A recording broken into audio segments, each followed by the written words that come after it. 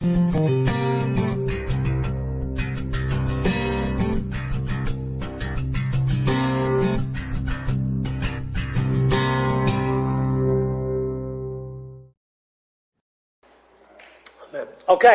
so we are now in Matthew chapter 6. We are now in the second of the three chapters that we know as the Sermon on the Mount.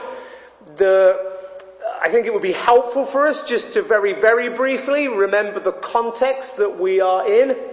That Jesus, like John the Baptist before him, has proclaimed this message to Israel.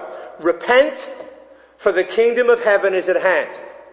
Throughout the Old Testament, there was a promise to Israel of a coming kingdom, and Jesus, who is the Messiah, the Messianic King, he has now come, and he says the kingdom is now right before you. Here it is. All you have to do if you want a place in that kingdom is to repent. And repentance is an important thing. Repentance is an acknowledgement of the sovereignty of God. It is acknowledging that God is in charge. He decides what is right, what is wrong, what is good, what is bad. And what we are doing in repenting is not really just saying sorry. It's a turning from our way of living and a subscribing to His way of living as an act of faith and an act of trust that God is in charge and He knows what He's doing. It is turning to His way as opposed to our own way. And for those who do repent, Jesus is now teaching them in this Sermon on the Mount, how should a repentant person live? And he began with the Beatitudes, blessed are the poor in spirit, for theirs is the kingdom of heaven. And in that whole section, he was dealing with what does a repentant person look like? And what are the blessings that come from turning to God and turning away from our own ways.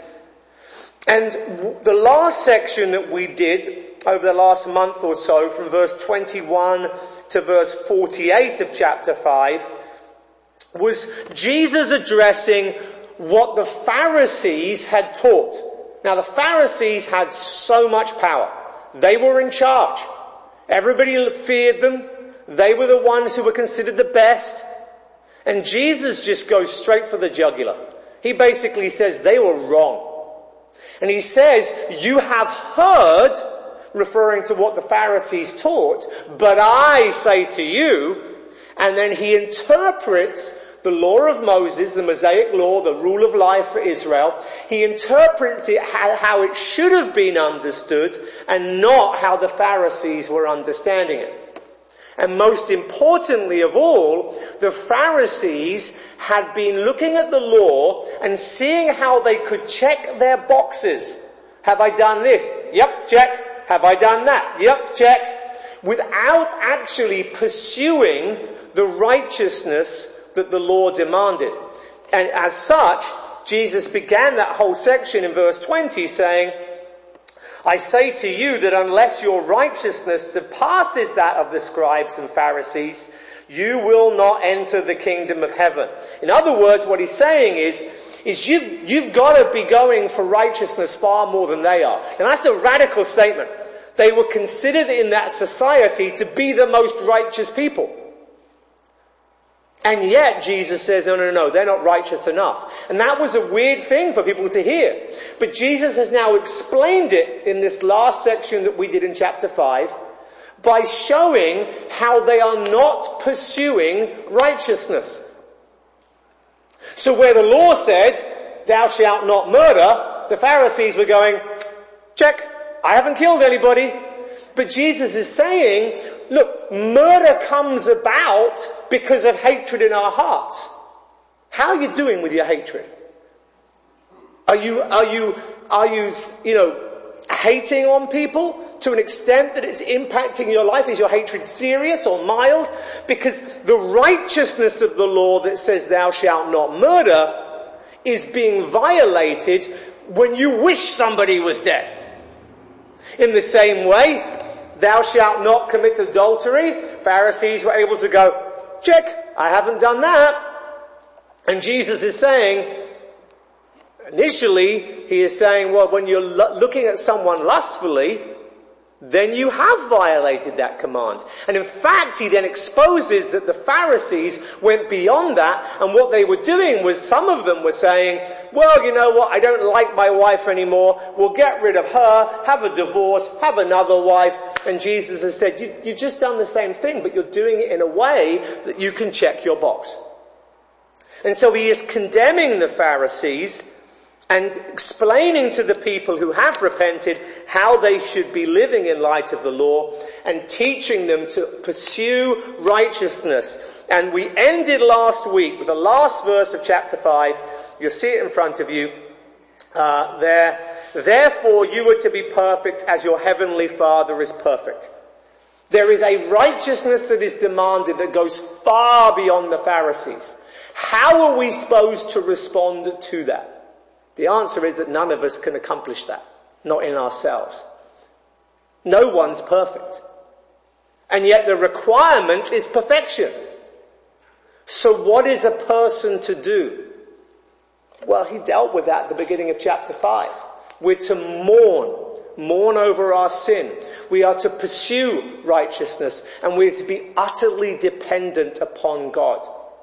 And this is why, when we come to Romans, as we've spent our midweeks doing recently, we understand what Paul is saying is that none of us can meet the righteous requirements of the law, and that is why people are saved by their faith and not by their works.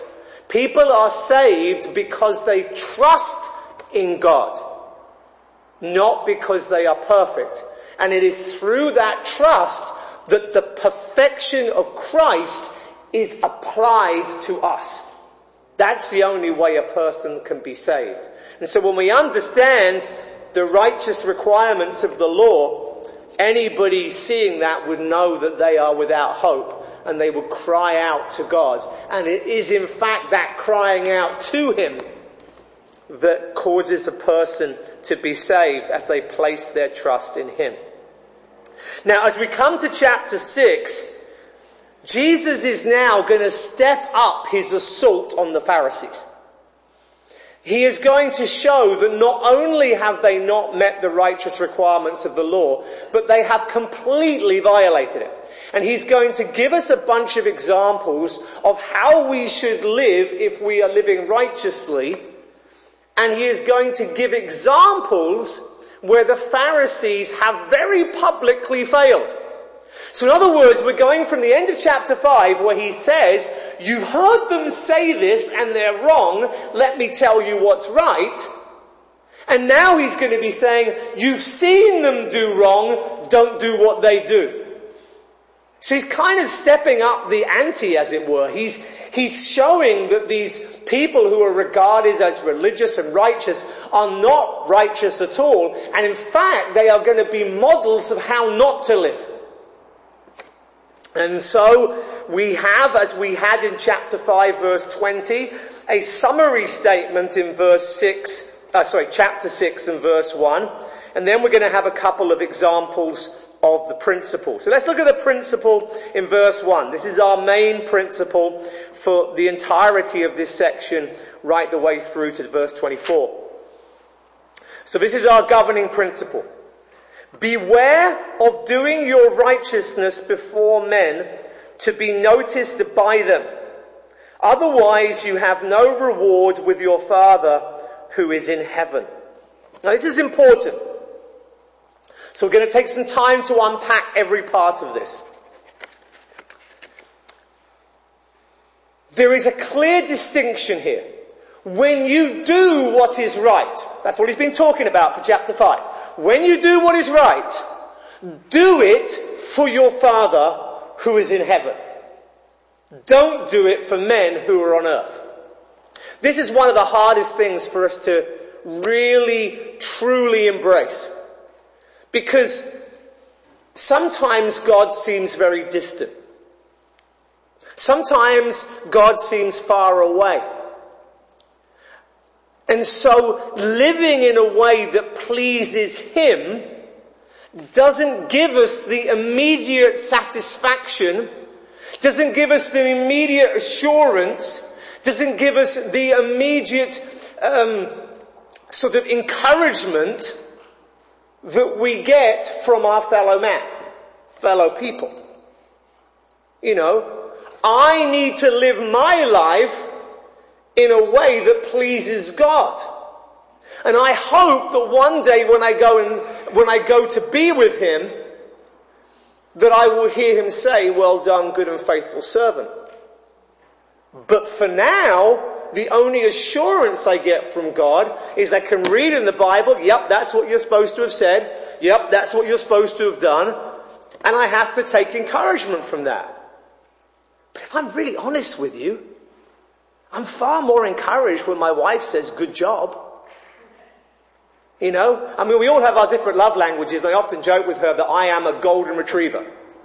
I am just like, say good boy, pat me on the head a few times, I'm good as gold. You can do whatever else you like to me. You can treat me awfully. Then just say, "Oh, I'm sorry, good boy, give me a stroke, I'm good, I'm fine." I am the human golden retriever. So words mean a lot, you know, and when you're encouraged, it means a lot, and when you're put down, it hurts a lot. And we are, all of us, tempted to live in a way that pleases and gets the encouragement and the affirmation of those around us. And we'll always shy away from conflicts and being put down and people not liking us and what have you. And so on the one hand, some of these examples that Jesus is going to give are quite striking and quite extreme. But I want us to understand that on the other hand, this is something that is going to tempt all of us. And the root of this is simply, because we can justify it, can't we? We can say, "Well, I'm more this type of person." And we can justify it and say, "Well, you know, it's not a bad thing that this person liked what I had to say. And it's not a bad thing that I don't want conflict with this person." And we can justify it in all sorts of different ways. But this is the bottom line, folks. The problem here is that we fear man and we don't fear God. That's our problem. We are more concerned by the affirmation from our fellow man now, here on earth, than we are concerned about the affirmation from our Father in heaven at a much later point in time. That's our problem. And so the command here is one that we all need to take great notice of. Beware of doing your righteousness before men. Be really, really careful, saints. Be careful that even when you do what is right, that you don't do it so that people see you doing what's right. Be really, really careful. Beware. Danger. There is a potential pitfall here that we can all fall into. If I'm really honest, I want you all to like me. But I have to fear God more. And I have to be prepared for you to not like me if that's what doing the right thing, if that's what speaking the truth means. And you all need to be the same. We need to be far more concerned by what God thinks than by what those around us think. The other thing that comes out in this central verse is not just the contrast between men, before men who are noticed, they're here with us, and the contrast with the Father, who is in heaven, he's distant, he's away. The other thing here that is clear in the second half of the verse is the otherwise. Otherwise, you have no reward with your Father who is in heaven. The point here is very, very clear. If you want to impress people, and they're impressed, then that's your reward. In other words, you can do the right thing, and there's no eternal reward for you, because the reward that you get, you got now. Now, we dealt with this in a midweek study a couple of weeks back. I think it was Tim who had the question, and we dealt with the whole concept of rewards and eternal rewards. And the Bible's very clear on this point, that what will happen to us is that when we come to see Christ, that all of the wasteful, empty things that we did with our lives, that if we are truly saved, if we have saving faith, if we've repented, and if we have trusted in God and His ways, then despite all of our sin and all of our failings and all of our imperfections, they are burnt up. And we go to heaven purified. But every good deed that we do, though they may not be perfect, they are purified, and we take them as rewards with us into eternity. As Christians, we so heavily, and rightly so, we so heavily emphasize salvation by faith, because we're not saved by our works, that there is sometimes a danger that we don't mention that there are rewards for works as Christians. That we get to do things that nobody sees, and one day we'll come to God and we will have rewards for those deeds that will last us forever. That time you spent in prayer that nobody saw. That sacrifice you made so that you could give your time, your energy, your effort. Giving's far more than money. That time that you sacrificed. That person that you loved. That effort that you made. That time that you humbled yourself, realized that your interpretation of Scripture was wrong, and changed your mind. Man, isn't that a hard one?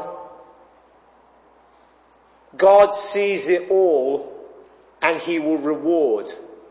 But when you publicize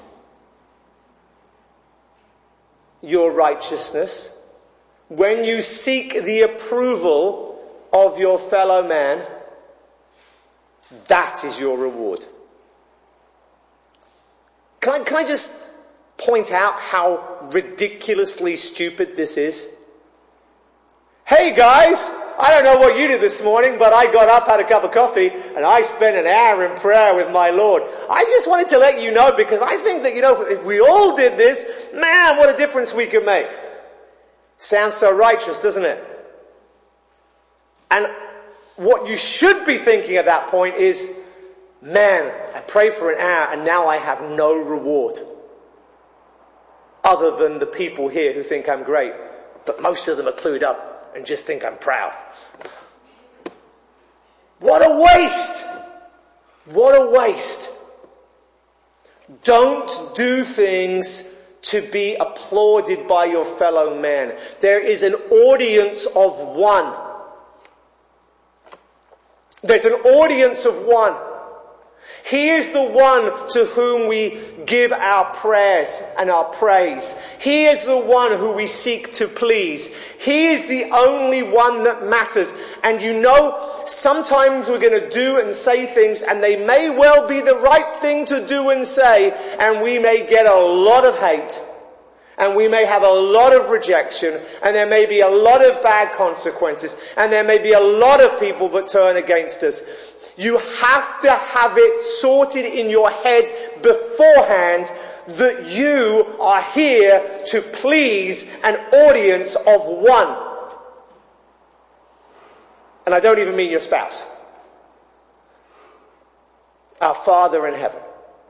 He is the only one that we are seeking to please. So that's our principle in verse 1. And Jesus has set us up now with that single verse. We'll come back to it each week and just remind ourselves of it, because that is the context that is going to take us through most of this chapter. Are you trying to please your fellow man? Are you trying to impress your fellow man? Or are you only concerned about the Lord? Now it's all well and good, and I find this a lot in Christian circles. You can teach people principles, and the church can be there going, yeah, agree with that principle. Yeah, good one, Pastor. Oh yeah. Here's an example of how we apply. Oh, I'm not sure about that. Sometimes when you put legs on these principles, so to speak, sometimes when you start to analyze and look at specifics, what does this look like practically? People can get a little bit more shaken. So let's see how much you need shaking today, because I certainly need shaking in all of these areas. So the first example here is in verse 2. We're going to see in each of these occasions, it starts with a when. Therefore, when, in verse 2. He's going to talk about giving. Awkward topic. Pastors come in two categories. Those who want to talk about giving all the time. You'll see those ones on your TVs a lot, if you watch those kind of channels. If you do, turn them off. You shouldn't watch them. And then there's the kind of pastors that don't like talking about it at all. And then when we teach verse by verse through Scripture, we're forced to deal with these topics. Another good reason for expository teaching. So, therefore, when you give, that's our first category here in verse 2. But look ahead, and when you are, verse 6. But you, when you pray, verse 5. When you are praying, verse 7.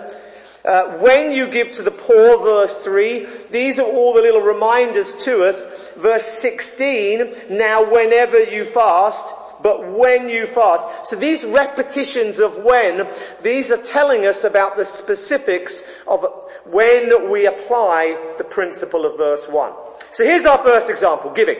Therefore, when you give to the poor, do not sound a trumpet before you as the hypocrites do in the synagogues and in the streets, so that they may be glorified by men. Truly I say to you, they have their reward in full. But when you give to the poor, do not let your left hand know what your right hand is doing, so that your giving will be in secret, and your Father who sees what is done in secret will reward you. It's where we need to be really challenged, I think, and we need to understand what is being said here. Let's look at the context culturally a bit more. When people came to the temple, there was under Mosaic law the tithe. The tithe, oh gosh, tithing. Horrible topic. So many Christians think that tithing is something that we do today. It was part of Mosaic law. Mosaic law ended with the death of Christ. It wasn't a parallel to New Testament giving at all, because it was more a parallel of taxation. There were 3 different tithes. It's just not as simple as people want it to be. But so many churches, they want to say, give 10%. Why? It's just convenient. It's just convenient. If everybody in a congregation gives 10% of their income, you're alright. You're going to get by. You're going to pay your bills. Church is going to happen. Life's going to go on. Everybody's safe. And if you have enough people, you make a lot of money. Mormons, man, they have it drilled into them. Tithe. And that's how they own most of Pepsi-Cola and a whole bunch of other investments and stuff. And so it makes sense. It's convenient for a pastor, but it's not biblical. As I said, in the Old Covenant, there were 3 separate tithes. So it wasn't 10%, it was 23% on average, because one of those tithes was every 3 years. And they came for different things, and it mostly was in accordance with taxation. Some of it was in accordance with welfare, and there was a variety of different purposes. So what happened is that everybody had to give their tithe, everybody had to give their tax. After they'd given that tithe, there were voluntary donations. And therein, where they met in the temple, there were 13 big boxes. And people could come in and they could put their tithe in, which everybody had to do, and then they would put their voluntary offering in as well. And the really wealthy people, they could give more. And I've said this before about tithing, I make no apologies. There will be some people who are struggling financially for whom you should not tithe. Giving 10% of your income away would be irresponsible, because you might have children that need to be fed, and rent that needs to be paid, and just because somebody once told you need to give your 10%, you think that you're obliged to do that, And you're not. And it would be wrong for you to do so. For some people, 10% is too much if they're struggling financially. But if you're super, super rich and you have to give away 10% of your income, I mean, man, you can still have your 3 houses, your 5 cars, and your vacations and whatever you want. It makes no difference. Because you only had to give 10% of your huge income rather than 10% of a small income, which could, like I say, be enough to stop you eating or your kids from eating. So when the wealthy people had given their tithe, they had so much more left over. And it was a practice that some of the super wealthy would say, okay, everyone done their tithes? Okay, voluntary donation time. Hey, servants, do you want to just go ahead and blow the trumpet? And they literally blew a trumpet. They literally blew a trumpet. Hey, pay attention. So-and-so is giving now. Oh, I'm so glad so-and-so gives. Man, that helps us repair our roof, and that helps us kind of keep on top of this and that. Oh, we're so thankful for so-and-so. Oh, good old so-and-so. And everyone knows because the trumpets are blown. And they know that they need to be dependent upon him because they know that he's the one who is paying the way. And so they would have their trumpets blown. And often the Pharisees were the richest people. So when he says, do not sound a trumpet before you as the hypocrites do, he is calling Pharisees hypocrites. And by the way, sometimes the people who weren't Pharisees, who gave a lot of money, they were allowed to come and sit next to the rabbis in the service. Come and sit next to the rabbis. So everybody's looking up at the stage, you know. It would be as if, here I am preaching a sermon, it would be like there are choir stalls behind me, which we used to have a few years ago, and somebody was allowed to sit here behind me on the stage during the service, just because of how much money they gave. That's why the book of James, we taught through James a few years ago, that's why the book of James says, do not give preference to those. Don't give special seats to those who give. No partiality towards the rich should never ever happen. And the other problem they had in that society was because people got so much attention for their giving that people would often make these public pledges and then they never followed up. Have your kids ever been at school and done like a sponsored walk or something, or some sponsored event? Man, collecting those things afterwards, that can often be more difficult than doing the walk itself. Because people are like, oh yeah, I'll pledge this. You walked how many miles? I wasn't expecting that. But they have problems with pledges and then trying to get people to follow up on what they promised to give. Now that's what was going on then. But you know, we don't blow trumpets anymore, right? I mean, we're not like those people. When I first came to this church, we would stop the worship midway through, and now it's the time for the offertory. And the guy would play the piano, no one's singing, no one's doing worship, he's just playing the piano, and the plates would go around. Passed down each and every aisle. And it comes towards you. Oh, you don't want to be that person who hasn't got their money ready. You don't want to be that person who, oh man, I haven't got anything. Are they going to see that this is a $1 and not a $20? I mean, you know, the pressure's on, right? And then if you're a visitor, you're coming to this church, and here you are, and I didn't bring any money, or I've got like $10, but that's for my lunch later. And now this plate is coming towards you, and it's like, you're caught like a deer caught in the headlights. One of the first things I tried to do here was to get rid of all of that. And we did it in stages. First of all, we emphasized the things are being passed around. If you're a visitor, this is not for you. Just let it pass you by. We tried to get rid of that embarrassment. Then we tried to kind of stop it being an event, and we did the worship song, so we were continuing through worship, and they got passed through, and eventually we just got rid of the plates. I'd love to have done it all in week 1, but change takes time in Baptist churches, right? So now we have an offering box at the back, and I've mentioned that we have an offering box at the back. I think that's the first time I've mentioned it in about 2 years. I don't mention it. There are so many churches that have tarnished their reputation by talking about money and emphasizing giving and, you got to give more, and then the Lord will bless you, then the Lord will heal you, and all of this sort of nonsense.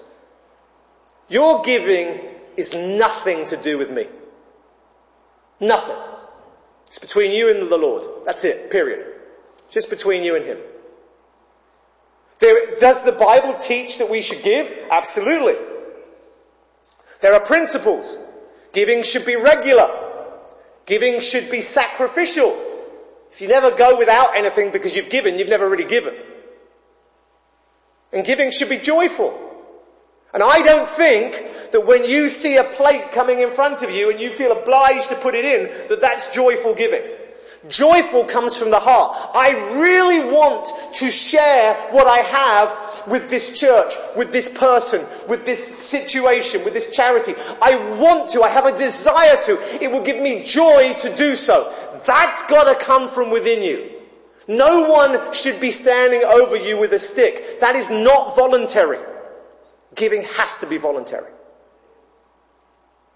And so, we have a situation whereby we've tried to not make people feel awkward, not create a situation where visitors feel threatened, and at the same point, here we are teaching it, giving is important, and there are blessings. Clearly the text is saying there's a reward to be had, but if you do it publicly, that's your reward gone.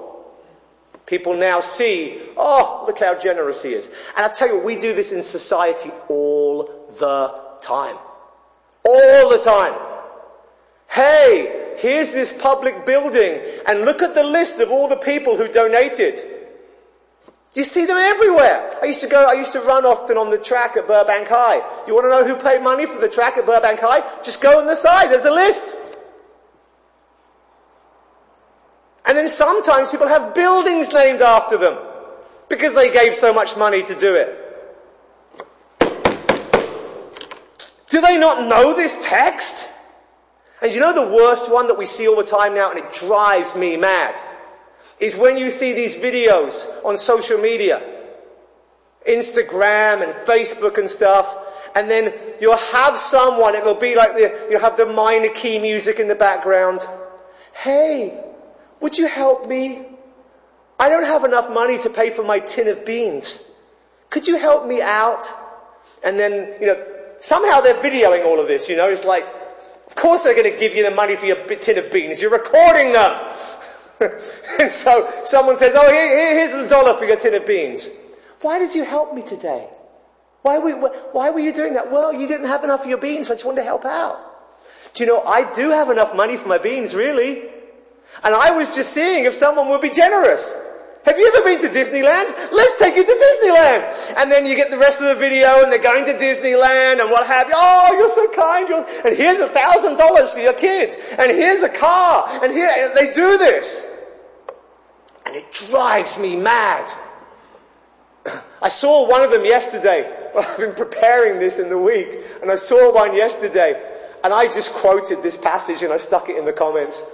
I'm just like, what is this? Look at you. And as you see it from Christians as well. Look at me being really generous to somebody. And it's like, well, brilliant. You see all those thousands of likes you've got? That's your reward. That's it. So enjoy them. Enjoy your likes. Enjoy your follows. And of course they do, because they get paid by YouTube, by Instagram, by Facebook for all the likes and the follows that they get because of these videos. So are they being generous? No, they're making a living. And the whole thing just reeks of self-righteousness and narcissism. Stop it, stop it, stop it. You really want to bless someone? You really want you want to test someone to see their heart? See if they'll pay for your beans. See if they'll pay for your groceries. And then you're going to give them money. Do it without a video camera. That's how you know that you're really doing it for the right reasons. We are in the most narcissistic period of human history. Everyone wants to be noticed. Everybody wants to be seen. Everybody wants the likes and the follows. This teaching of Christ is more radical now than it ever has been. Could you live your life without social media? Without the likes and the affirmations and the what have yous? Could you give in secret? You think that this stuff doesn't happen, but it happens all the time, even in churches. There was a situation in this church 20 odd years ago where there was a big church split that happened. There was a church coup. People were trying to get the pastor out of the church here. This is going back about more than 2 decades now. And there was a big hoo-ha that erupted at the business meeting where everything split. And at one point, a lady was trying to say her view, and one of the guys who was deacons, he stood up and said, "Listen to her! Do you know how much money she gives?" That's when you know you're on the wrong side. Right there. And for the record, the answer in my time here is always no. I make it my business to know nothing about anybody's giving. I don't want to know. It could be that one person here provides 90% of the budget. I don't know, and I don't want to know. Because if that one person sins, I need to rebuke them. If that one person says, "I want to do it this way," if I don't think that's the right way, I'm going to say no. I need to be able to treat you all impartially. I don't want to treat you differently. I don't want to give somebody more time or more favor or more yeses simply because I know how much they give. I hate that. Partiality is a sin. It doesn't come under, is probably a better way of saying, the biblical definition of love. A few weeks ago, Brian read for us from the Bible reading from Leviticus 19, the famous love your neighbor passage. And as we went through that passage, one of the things it says is do not show partiality to rich or poor. We live in a society that seems to want to show partiality more than ever before. Well, there's this favored group, let's give them more jobs. There's this favor, oh, you're not in a favor group, okay, we won't do as much for you. Partiality is all the rage right now. Well, God is the one who defines love, and God says that love does not have partiality. So we're not going to treat people differently because they're richer or poorer. We're going to treat everybody the same. That's how we have to do things. And specifically it says, do not let your left hand know what your right hand is doing. That's obviously hyperbole. It's like, hey, right hand, go behind my back while I get my money out of my pocket. You know, that's just nonsense, you know. This is illustrating. But the idea is that it would be really, really, really secret. That's the idea. And we as churches have been hindered in many ways because people are like, well, if I keep track of my giving, then I get my taxes back and what have you, and then I can give the church more because of the taxes involved, and it all gets really complicated. And that's down for you as individuals to work out how you want to do that. But we have one person in this church, and just so you know who it is, it's not a secret, it's Patty, she's our finance lady, and she knows what you give. So when you're giving stuff, if it's written on a check, if you write on an envelope and put cash in the envelope and you put that in the offering, Patty knows. Nobody else knows, and she is forbidden from telling me. She wouldn't tell me if I twisted her arm behind her back really high. She's not allowed to tell me. I am not allowed to know. And you shouldn't want me to know. That's the point of the passage. You shouldn't want me to know. You shouldn't want anyone else in the church to know. Because you're not giving for us, you're giving unto the Lord. That's the principle that's going on here. And so, may giving be private, may giving be secret, and may nobody know how much you've given, what you've given, when you've given, how frequently or infrequently you have given, other than the Lord. And He knows. And it's Him that you're cheating when you don't give. It's Him that you are seeking to please when you do give. It is Him that you are seeking to love and to serve. You know, Paul says to the church in Philippi at the end of the book of Philippians, he says, man, I don't need you to give to me the way that you're giving to me, but I don't want to tell you to stop because I don't want you to lose the blessings. So if we want to understand biblical giving properly, it's not 10%, check your box like the Pharisees. Every week, pray.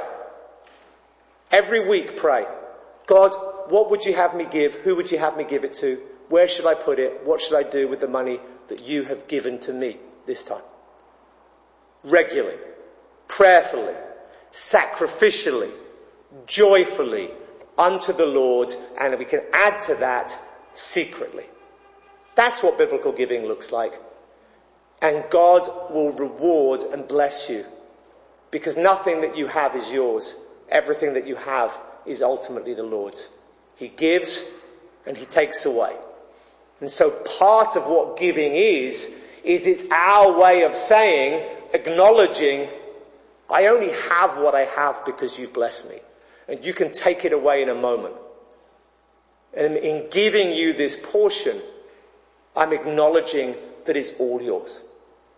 That's the principle of giving. The other example he then gives is praying. Verse 5. When you pray, you are not to be like the hypocrites. Notice the repetition of hypocrites. Who do you think he's describing at this point? He's describing the Pharisees again. So again, he stepped up the ante in his humiliation of them and his condemnation of them. You're not to be like the hypocrites, for they love to stand and pray in the synagogues and on the street corners so they will be seen by men. Truly I say to you, they have their reward in full. But when you pray, go into your inner room, and when you have shut your door, pray to your Father who is in secret, and your Father who sees what is done in secret will reward you. Now this is not a condemnation of public prayer. There are times, we as a church, we have prayer meetings. Every Sunday, folks. If you want to join us, 10:30 is when Sundays start. 10:30 is when we have our prayer meeting in the back room and we pray. We pray for the service and we pray for the services of the day, pray for the church. And so we have our service at 10:30, starting at 10:30 with prayer. We pray publicly in church. I always start the meeting with prayer. I always end the service with prayer. We have a public prayer that is normally written out that Jenny did so well for us this morning. And, you know, these are good things, you know. And I don't think it's a problem when Jenny writes a prayer out, or Patty writes a prayer out, Michael writes a prayer out, or someone else writes a prayer out, and they write it out and someone says, man, that was a good prayer. There's nothing wrong with that either. It's good for us to pray together as a church, corporately, publicly. That's not what it's saying. What the text is saying is don't pray in such a way that people say, wow, look at your prayer. And you know, most of your prayers should be done in private. Just go and be alone. Prayer rooms. Closets. Prayer closets it used to be called. Where you know, I think it was Robert Murray McShane. He died, I think, before he was even 30. Died very, very young. And in his house, on the floorboards, there were dents where his knees were, where he prayed so much. And you know, however you do it, whether it's at hiking or sitting in a room quietly, we need to be people who pray. Prayer is how we show our humility. Prayer is the difference between being proud and not being proud. Prayer is where we say, I can't do this, God, I need you. It's so important that we are praying people. But as soon as we pray for the sake of others, oh, what a waste of all of that prayer. We have our reward. I used to have a friend, and he used to pray like he was the audio version of the King James Version. Father, you know, you talk to him before the prayer, right? And it would be like, how you doing, buddy? Oh yeah, I'm cool, I'm fine, how you doing? He was from the Caribbean. I mean, he was like Caribbean, as you guys say. He was very relaxed and, yeah, cool, yeah, all of this, And then he'd pray, oh Father, that thou dost would bless upon us this day. And he'd suddenly be talking in like this posher voice, that thou wouldst come, and that thou wouldst do this, and thou wouldst do that. It's like, what? It was all show. He ended up getting divorced after he cheated on his wife. His righteousness was all for show. Don't be someone who pushes your perceived righteousness for others to see. Be somebody who is an absolute prayer warrior, but nobody other than God knows about it. That's the kind of stuff that gets rewarded. That's the kind of stuff that changes lives. That's the kind of stuff that brings about revival and change in the hearts of individuals, and sometimes in the providence of God on a much larger scale. That's how you get your reward. And finally today, let's look at verse 7 and verse 8 and see the other principle of prayer. When you are praying, do not use meaningless repetition as the Gentiles do. Remember, he's talking to a Jewish audience here. For they suppose that they will be heard for their many words. I need to be careful at this point because I want to rant, and maybe I should rant less than I would like. But Gentile religions traditionally, look at Buddhism, look at Islam, they rely heavily on what we call liturgy, pre-written prayers. A prayer for this day, a prayer for that day, a prayer for this occasion, a prayer for that occasion. And at this point in history, Judaism had become like that. There were prayers for the Sabbath and prayers for this feast and prayers for this festival. And the reason I say I need to be a little bit careful here is I see amongst my peers, and what I mean by peers is not so much age, but people who are solidly biblical people, who love the Word, is I see an increase in people turning to liturgy again in the church. Why? Because there are people who've said what you want to say in your prayers a lot better than you could a long time before you thought of it. And so there are benefits to looking at prayers. If you haven't got a copy of ancient prayer books, you should probably get some. Because some of them are really good. And you can see the prayers of the Puritans and others, and they are great. And, get some. I can recommend you some. I can show you some. And they're great prayers to pray. So I am not saying never do any liturgical prayers. I'm not saying that. But what I am saying is this. When you have liturgical prayers pre-written that you simply repeat, you get very used to repeating them and not thinking about them. And it very easily just becomes a religious routine. Many of us were raised in liturgical church backgrounds, and you know exactly what I mean. And here's the greatest irony of all. In verse 7, Jesus says, don't have meaningless repetition. Okay? Don't do that. What do we do then, Jesus? Verse 8, don't be like them, because your Father in heaven knows what you need. Pray then in this way, verse 9, our Father who is in heaven. What is the most repeated prayer in the history of Christianity? This! And what comes 2 verses earlier? Don't meaninglessly repeat things. How ironic is that? He's saying what you mustn't do is just repeat the same words when you pray. Okay, what do we do then? Say, our Father who art in heaven. Our Father. No, I said don't repeat. Don't do that. I knew the words to the Lord's Prayer many, many years before I became a Christian. It was just something that we were taught to repeat.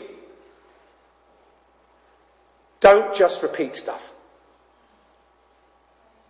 I don't want you, in your hour of desperation, To say, oh no, I need the Lord. Okay, what do I do? Our Father, who art in heaven, no! You cry out to Him with everything in your heart. You pray for the needs that you have. But there are principles of prayer that come in the so-called Lord's Prayer. I don't even like that terminology. If you want to have a prayer that's the Lord's Prayer, how about John 17, where Jesus, who is the Lord, prays? That would be good. But this section that we call the Lord's Prayer, for better or worse, that section is a section that we are teaching next time, and you will see the principles that will guide you in how you should pray. But the one thing you know before we even look at the Lord's Prayer is you don't just meaninglessly repeat it. That's the one thing you don't do. So when you pray, don't just go through some religious experience. What did the Pharisees do? Back to chapter 5. What did the Pharisees do? They checked boxes. And they didn't pursue righteousness. Don't check boxes. Don't say, yeah, I kind of obeyed. Pursue righteousness with all of your hearts. Mourn over your sin and cry out to God that you would be able to walk in a manner worthy of the calling. He's enabled you to do so if you are a Christian. You just have to walk in it. But then as you do righteous things, don't blow it by doing it for the sake of those around you and making it public. And don't blow it by doing it as a religious ritual. So have you prayed? Yep, I said my prayer. Our Father, who art in heaven, hallowed. Check the box. That's not what the Christian life is about. Prayer is the lifeblood of our faith. Prayer is where our faith is won and lost. If you don't pray, you have a problem with your pride. Because you think you can do it without Him. Pray before you do something. Pray while you do something. And give thanks in prayer after you've done it. Pray, pray, pray. Make it part of your routine. Pray with your spouse. Pray at church. Pray alone. Just pray, pray, pray, pray. I don't know how much any of you give. And I don't know how much any of you pray. But I hope that you do pray and that you do give. And I trust that God's Holy Spirit is the one who will let you know what you should be doing, will convict you. But don't be a person who is self-reliant. And every person who is prayerless is self-reliant. And you don't get to be a person of prayer by checking a box. I read my prayer from the prayer book today. I said the Lord's Prayer. No. Father, you are sovereign, you are in charge, you are everything. I bow before you, I need you. I give you my desires, my concerns, my burdens, my troubles. But I only want your will to be done. Give me what I need. Carry me through this life. Give me a repentant heart. Make me what you want me to be. Oh Lord, I need you. Heartfelt prayers, knowing our absolute inability to do anything of value apart from Him. Let's pray now. Father, we thank you for the text before us today. I look forward to unpacking the Lord's Prayer next week. But Lord, we want to pray to you today that you would change us, change our hearts, change our lives. Who we are is not good enough. Change us, we pray. Only you can do that. May we repent. May we put aside our way of living. And may we embrace you and your way of living. May we bow before your sovereignty, your authority, your your power, you being in charge, you telling us what we should do. May we submit to you in all of this. And may we seek your will to be done and not our own. And Father, may we be people who are generous and joyful and consistent in our giving. And may we be people who are generous and joyful and consistent in our praying. And Lord, may we not have any fear of man. May we seek to please you and please you alone. Oh Father, what a dangerous prayer that is. Knowing that you will have to break our pride. Knowing that you will have to expose our selfishness. That we might become what you want us to be. But we trust you as the master surgeon. To take your scalpel and to remove the cancer within us. That pride and selfishness, that self-reliance, that desire to be loved and affirmed by those around us. May we love and fear you more than anyone else. May your fear, the fear of you, the desire to do what is right before you, to be aware of your awesome might and majesty and power and glory. May that govern all that we say and that we think and that we do. Amen.